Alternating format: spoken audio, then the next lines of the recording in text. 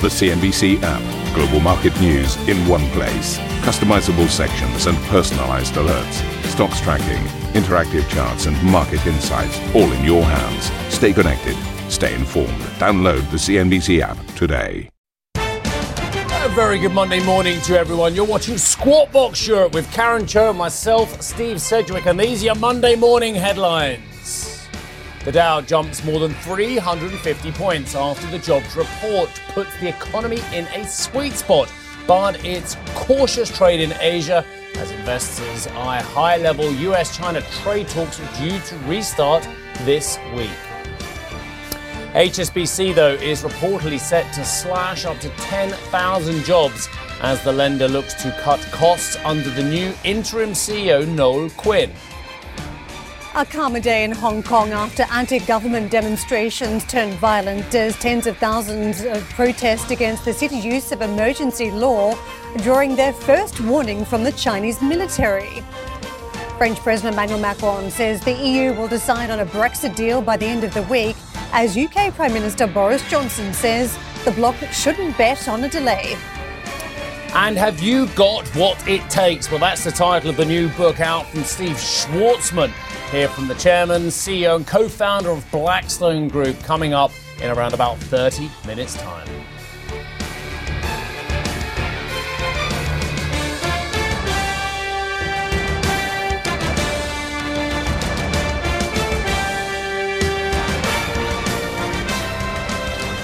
Good morning. Let me take you through some of the market action as we wrapped up the Friday session. Much calmer day as we closed up with some very strong percentage gains right across the board. And you can see in lockstep 1.4% gain for all of the major indices. This was the reaction to the non-farm payrolls report after a fairly volatile week as we started out the month of October. This data point at least coming through and beating some expectations. So what do we have over the course of the week with the gains? The Dow, the S&P, Russell 2000, Dow Jones Transports Index saw their third negative week in a row, but with the gains in session today, some of it really focused around the financial sector, real outperformance in that part of the market. WTI also broke its 8-day losing streak, so element of support coming through from the oil sector. But when it comes to the jobs report, this is what the market was digesting. An economy that added 136,000 jobs in the month of September, slightly lower than the headline number the market had been anticipating, about 145,000 points roughly, one of the expectations on the street. Average hourly earnings month on month was flat, so very slow growth there. Nothing really transpiring on the wages side to report back, but it was the unemployment rate that captured a lot of attention, and we were expecting our rate steady at 3.7%, but you can see the decline to a level we've not seen on the chart since 1969 at 3.5%. So that was a number that certainly captured some headlines and drove some of that market action that we saw. But the course of the week, what a month of October, what a start has been after a fairly steep sell-off at the start of the week. And you can see the steady decline. We then picked up, and the data having a bit of an instrumental impact at the back end of the week, that's for sure. And at the beginning of the week, it was very negative reaction to the ISM manufacturing numbers, the services number, one of the initial reads on the jobs number. But that 3.5% unemployment handle telling you the US is still creating jobs. So for the course of the week, you can see the trade down 0.9%.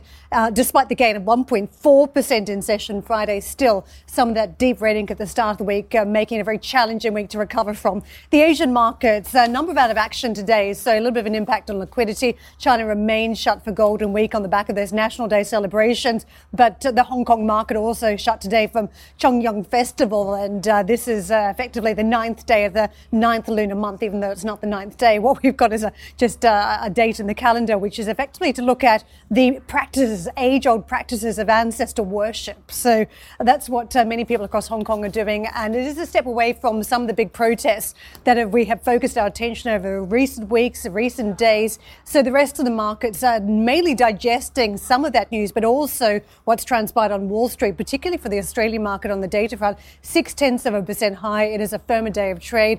The Indian market, the Nifty 50, has also gained about 0.5%. The opening calls here in Europe as we watch closely some of the signals. We had a very strong session playing out Friday. 0.7% roughly higher for European stock markets. But over the course of the week, it was red ink that we saw flashing up on the boards, about 3% coming off the Stoxx Europe 600. So as we look to start of the week, you can see a couple of red arrows for the Italian market, not much for the FTSE, but still pointing down, and a patch of green for the DAX and for the CAC. So a little bit mixed, a bit choppy before the start of the trade for Monday. Steve. Karen, there's a great article in Forbes late last year, and I say it's a great article. It's an article which I completely agreed with. That doesn't make it a great article. Makes it a confirmatory article as well. And the title of this article is The Myth of Jobs That Don't Exist Yet. I'll cut it to the bone here. Derek Newton wrote this piece saying since 2030 is only 12 years away when he wrote this article, the idea that 85% of jobs taken by today's learners will be new should be laughable. It is a complete myth that students will be taking jobs that don't exist yet. And I really like that article because I think it really fits in with the zeitgeist of this idea, or is juxtaposition with this idea that don't worry about your kids because there's going to be so many great new jobs out there as well. I mentioned this, and Karen will come in now on this, because HSBC is reportedly planning to slash up to 10,000 jobs in a cost-cutting drive. Now, according to the Financial Times, the interim CEO, Noel Quinn, is working with the CFO, Ewan Stevenson, to make savings in each of the bank's 4 major units. The job cuts will reportedly focus on higher-paid roles and will come on top of some 4,000 redundancies announced in August. HSBC declined to comment on the report. So the reason, of course, why I mentioned this myth of jobs that don't exist yet is because there is this idea that old economy, branch-facing banking jobs, they're all going to go. But don't worry, because there'll be a raft of other jobs which are going to sweep in as well, which are going to replace these highly paid roles. It's not completely incorrect if you look at some of the banks. I mean, if we see Commerzbank's example, huge slashing in jobs earlier this year, and some of this was leading to new hires down the track. So there is an element that there may be a glimmer of hope. However, when you talk about large-scale job cuts like this, and if we add the 4,000 earlier to the 10,000, now 14,000, puts this vaguely in the realm of a Deutsche Bank. We don't know the detail, of course. Deutsche Bank's 18,000 job cuts are spread out to 2022, but the headline number, very big amount that's coming out of the bank. And this tells you it is about chasing profits. You've got very weak margins now, very, very low level of profitability in some of these banks because of negative interest rates, very weak trade that's happening globally. So you've got very rash action that has to take place. Whether this shores up the banks, both banks, in this case HSBC and Deutsche Bank down the track, to be able to hire again and position for the future. That's the big question mark. And you would hope that this is a decision that will lead to some positive If our news. viewers were looking for a row at the start of the week, they're not going to get one because I think we're 100% on the same page. Look, there are many surveys out there. There was a Wells Fargo one earlier this year talking about 10% of banking jobs will go globally over the next decade. I saw another report talking about 60,000 plus jobs already announced to go this year as well. And look, let's just ask our viewers one question. I'm looking down the barrel, ask you all this question. When was the last time you, ladies and gentlemen, I know it's a bit early for some of you, when was the last time that any of you went into a bank branch? Or when was the last time you looked at your banking app on your smartphone? The answer to the latter question is probably about 10 minutes ago. The answer to the former question is, actually, I can't remember, because the last reason I ever thought of going into a bank was paying in cheques. And now I can do all of that if I need to, for people who are archaically still using cheques. I can do that on my handset here. So the fact is we're going to have less, for a start, there's less market activity. So there's a natural cyclical thing going on here. Less proprietary trading now as well. Yeah. Most of these banks officially, I say officially, don't prop trade, but we all know what you guys do with your Delta 2 hedging. Less branches, can't defame a whole industry. And of course, we are massively overbanked. You look at a country like Germany, where there are thousands of banks, way too many banks, and as you mentioned, Deutsche, a lack of profitability. Add to that more fintech, which is something you're completely on top of, and more algos. A lot of these roles will not exist within months or years, let alone decades. I take your point on the retail side, but if you look at that Deutsche Bank announcement earlier in the year, equities trading, research, derivatives trading, so the investment banking arm was the part that was shrinking. This might be controversial, but just something just to chew over. You've seen a lot of the pivot in some of this main business to the US banks. So they've cleaned up effectively where Europe has been downsizing because of the profitability game. But hard decision taken earlier by Europe, does it shore up the continent in 10 years' time? Because those jobs have gone, they don't exist in future. But the US is keeping some of those positions. So will the hard decisions have to be made on Wall Street later on? Absolutely. Sorry we couldn't have an argument first thing. We'll try later on. Let's push on to Hong Kong. Protesters there have defied new government laws banning face masks, sparking fresh rounds of violence with authorities. Chief Executive Carrie Lam invoked colonial-era legislation on Friday in a bid to quell activists. Let's get out to Sherry for more in Hong Kong. Sherry, the big headline comment has been also that warning from the Chinese military over the weekend. That's right. That comes after we saw no lull in violence in the Hong Kong's protest this past weekend, even after the mask ban was imposed, with the chief executive turning to her emergency powers. So yes, some protesters outside one of the PLA garrisons here in Hong Kong using their labor beams to disrupt the operations there. And we saw Chinese troops holding up a warning sign in yellow flag saying that the protesters were breaching the law and they may be prosecuted. This is something that we don't really see every day. So certainly making some headlines there. But really the question or the headline that I should, really highlight for you guys and our audience is that the mask ban that took effect on Saturday didn't really work. We saw protesters, the peaceful ones or not so peaceful ones, all wearing masks this past weekend to really defy the idea of the Hong Kong government banning wearing masks in public demonstrations. In the meantime, it actually led to the point where Chief Executive Carrie Lam having to release yet another video statement one day after announcing the ban on Saturday, having to defend the mask ban. Take a listen to what she had to say.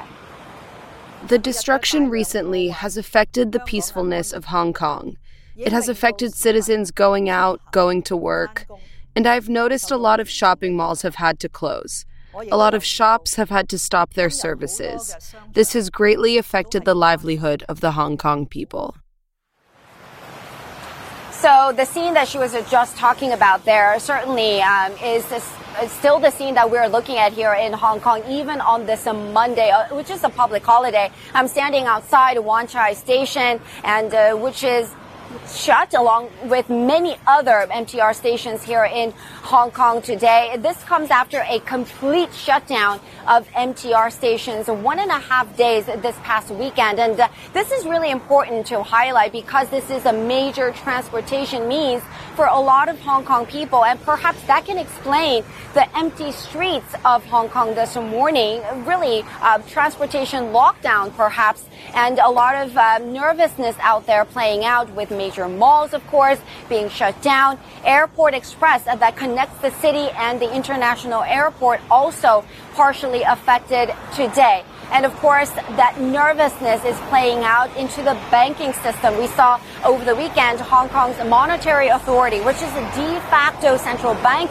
of the territory, having to release a statement and really addressing some of the online rumors about the chance of a, cash withdrawal ban. And they're saying the robust banking system is not in that stage yet, and also highlighting that they've got enough liquidity in Hong Kong's banking system. And of course, the question is, guys, after that weekend, after the public holiday today, how Hong Kong will really pick up the pieces, as we saw some of the MTR stations having been targeted and vandalized, and we saw many Chinese banks as well as some pro-Beijing businesses having to see the big damage from some angry protesters. Guys? Sherry, thank you very much for bringing us the update on what has been an incredible story to be watching. Coming up on the show, put up or shut up, Hong Kong exchanges and clearing faces a looming deadline to make a formal offer for the LSE. We'll be live outside the London Stock Exchange with more right after the break. And we're going to speak with the Osram CFO Ingo Bank after the Austrian chipmaker AMS failed in its bid to take over the German company. But what next? There is a lot of options on the table. And just a reminder, if you can't get enough of Squawk Box, be sure to tune in for our very own podcast. Head to CNBC.com, Apple Podcasts, Spotify, or wherever you get your podcasts to have a listen and download today's episode. For our listeners out there, stick around for some more.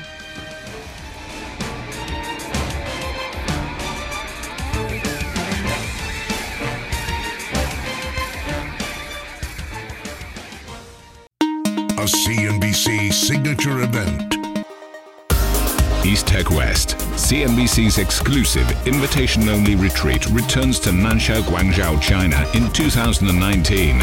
We explore all things tech, from artificial intelligence to 5G. Join the world's most prolific investors, inventors, and entrepreneurs as they share their stories and celebrate innovation. Visit easttechwest.com for an application to attend.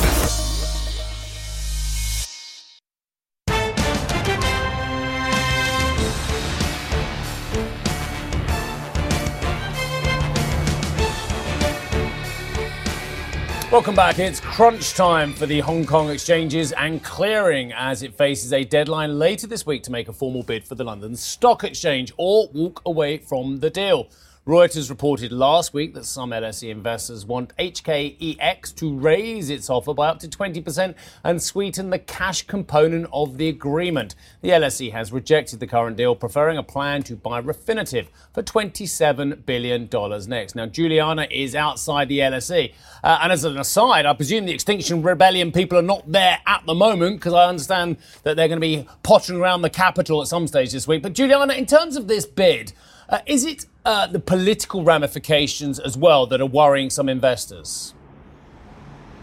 Steve, that's absolutely part of the issue here. There are a number of things worrying investors, and I would say political and regulatory uncertainty are front and center. Now, in terms of this week, October 9th is the deadline we're all watching. So it's Wednesday by which Hong Kong Exchange must either make a formal offer or walk away. And what we're hearing, the Times has reported over the weekend that Hong Kong Exchange is intending to raise its offer this week after receiving conditional support from some key LSE shareholders. Now, in terms of what we're hearing otherwise from LSE shareholders, there's really three components that they're looking for to take this bid even seriously. One is the absolute level, the price that Hong Kong Exchange will offer. And just to remind you, the initial offer was for £83.61 per share for LSE. And they're looking for somewhere in the range of £90 to £100, as you mentioned there in your headline.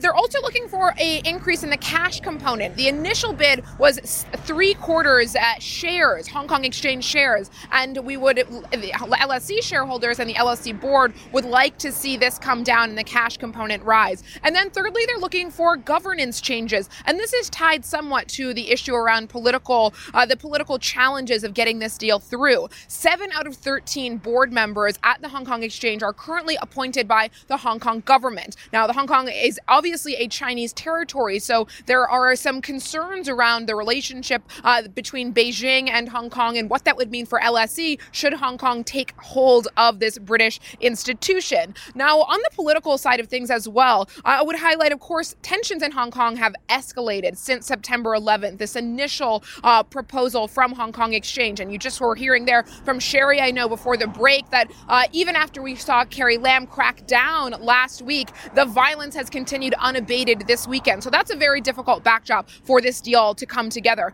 And then secondly, it is Beijing and the question of whether mainland China actually would support this deal. And in terms of the signaling we've had so far, would just remind you that in their rejection letter, LSE wrote that they prefer to continue using the Shanghai Stock Exchange as their preferred direct channel to access Chinese markets. And after this, People's Daily, the official newspaper in China, came out and applauded LSE for rejecting the deal and choosing mainland China as their preferred partner. So if Beijing withholds their support for this deal, it's a very, very difficult to get across the line. So the question, of course, first and foremost, will Hong Kong Exchange come back with a new offer before Wednesday? And then will anything they say be enough to actually get LSE shareholders across the line? Guys? Juliana, thank you very much for bringing us that story. Well, from one deal to another, AMS has failed in its €4.5 billion takeover bid of Osram. The Austrian chipmaker secured only 51.6% of Osram shares, short of the 62.5% threshold required for an all-cash acquisition. But AMS is still aiming for a deal and has said it will explore strategic options to acquire the German lighting group. Ingo Bank, the CFO of Osram, joins us now. Ingo, thank you very much for joining us. The message now from AMS is that it will leverage its position as Osram's largest shareholder to have a dialogue with you to continue this acquisition. Are you open to that conversation? Good morning, Karen, and thanks for having me. As you said, rightfully so, the offer was rejected by our shareholders, and we now have a new anchor shareholder with AMS that holds now 20% of our shares. And so far, we've invited them for talks, and we have to see what the outcome will be. What is in the price now? Because we saw the deal that was effectively offered up from AMS, 41 euros per share, valuing your company at 4.5 billion euros. Is it enough money when private equity has also been circling?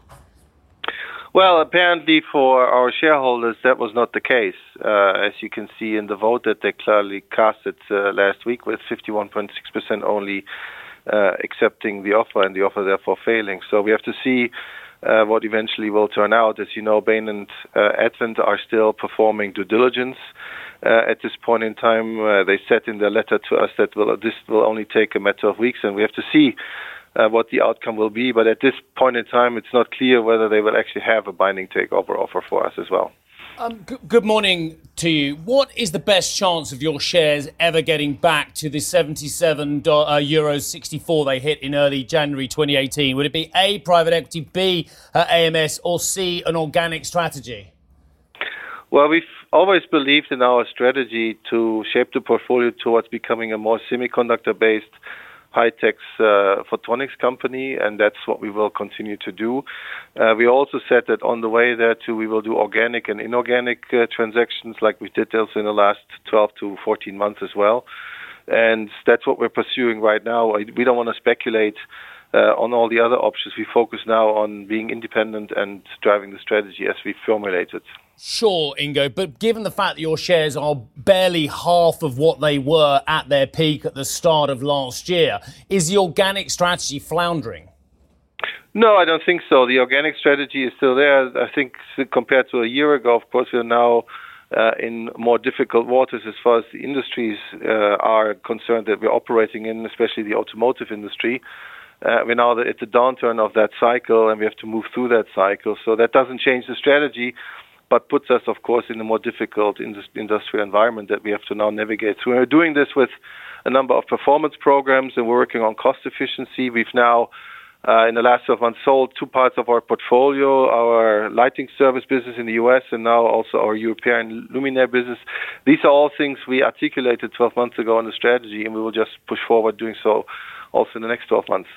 Ingo, we spoke to the AMS CEO, Alexander Verke, the other week, and he did tell us a fairly compelling story about how he could connect up your technology with his own technology. I must say, before he was on the show, I was somewhat skeptical because this is a business, AMS, that's trying to reduce its reliance on Apple. But where do you see the future with private equity or teamed up with AMS? Where do you think the logic is for shareholders on the two of those options? Well, when we look at the AMS deal as it was articulated, there was clearly some strategic merit to it, especially for our opto semiconductors business.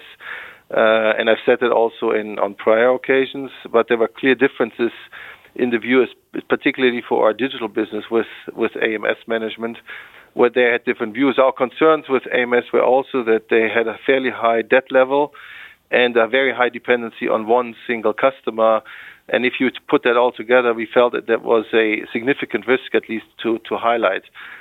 With private equity, we said that the alignment with the former consortium, Bain Carlyle, was clearly on a standalone independent strategy with the three strategic pillars that we have as a company. But for now, let's be clear, we don't have an offer on the table. Bain Carlyle was also voted to be a no. AMS was not accepted, and it's not clear whether Advent and Bain Capital will eventually make a binding offer to us. But I guess my problem is that this is an industry that promised a lot. And I know that it's not your responsibility going back to 2013 of all the promises. We've talked about this before that we were offered in the IPO. But this is an industry that's promised a brave new world in the 21st century with all kinds of amazing technologies. But for shareholders, I think it's fair to say it just hasn't worked, isn't it? I mean, this is why I have my questions about the benefits of remaining as an organic company, organic standalone. It just hasn't worked for shareholders. And dare I say so, without the bid situation at the moment, your shares would be floundering pretty much still at the IPO price. Well, I think the promises of LED technology have worked out so far pretty well in most of the industry that we're working in. I mean, in automotive lighting, we still have a lot of potential, especially if you look at headlights and interior lighting. If you think about sensing in cars and in other applications, smartphones, for instance, there's still a lot to be done. So I think we need to be careful not to mix up the current industrial and economic environment in which we operate and the longer-term strategic growth drivers that we have. So for that, we feel still that we are on the right track. And I said before, we do need to do also some inorganic moves to especially add to the portfolio in our center business, which we said before, and that doesn't change. Thank you for listening to Squawk Box Europe Express. For more market-moving news, you can head to cnbc.com. Or join us again on the show with Jeff Cutmore, Steve Sedgwick and Karen Cho, weekdays on CNBC.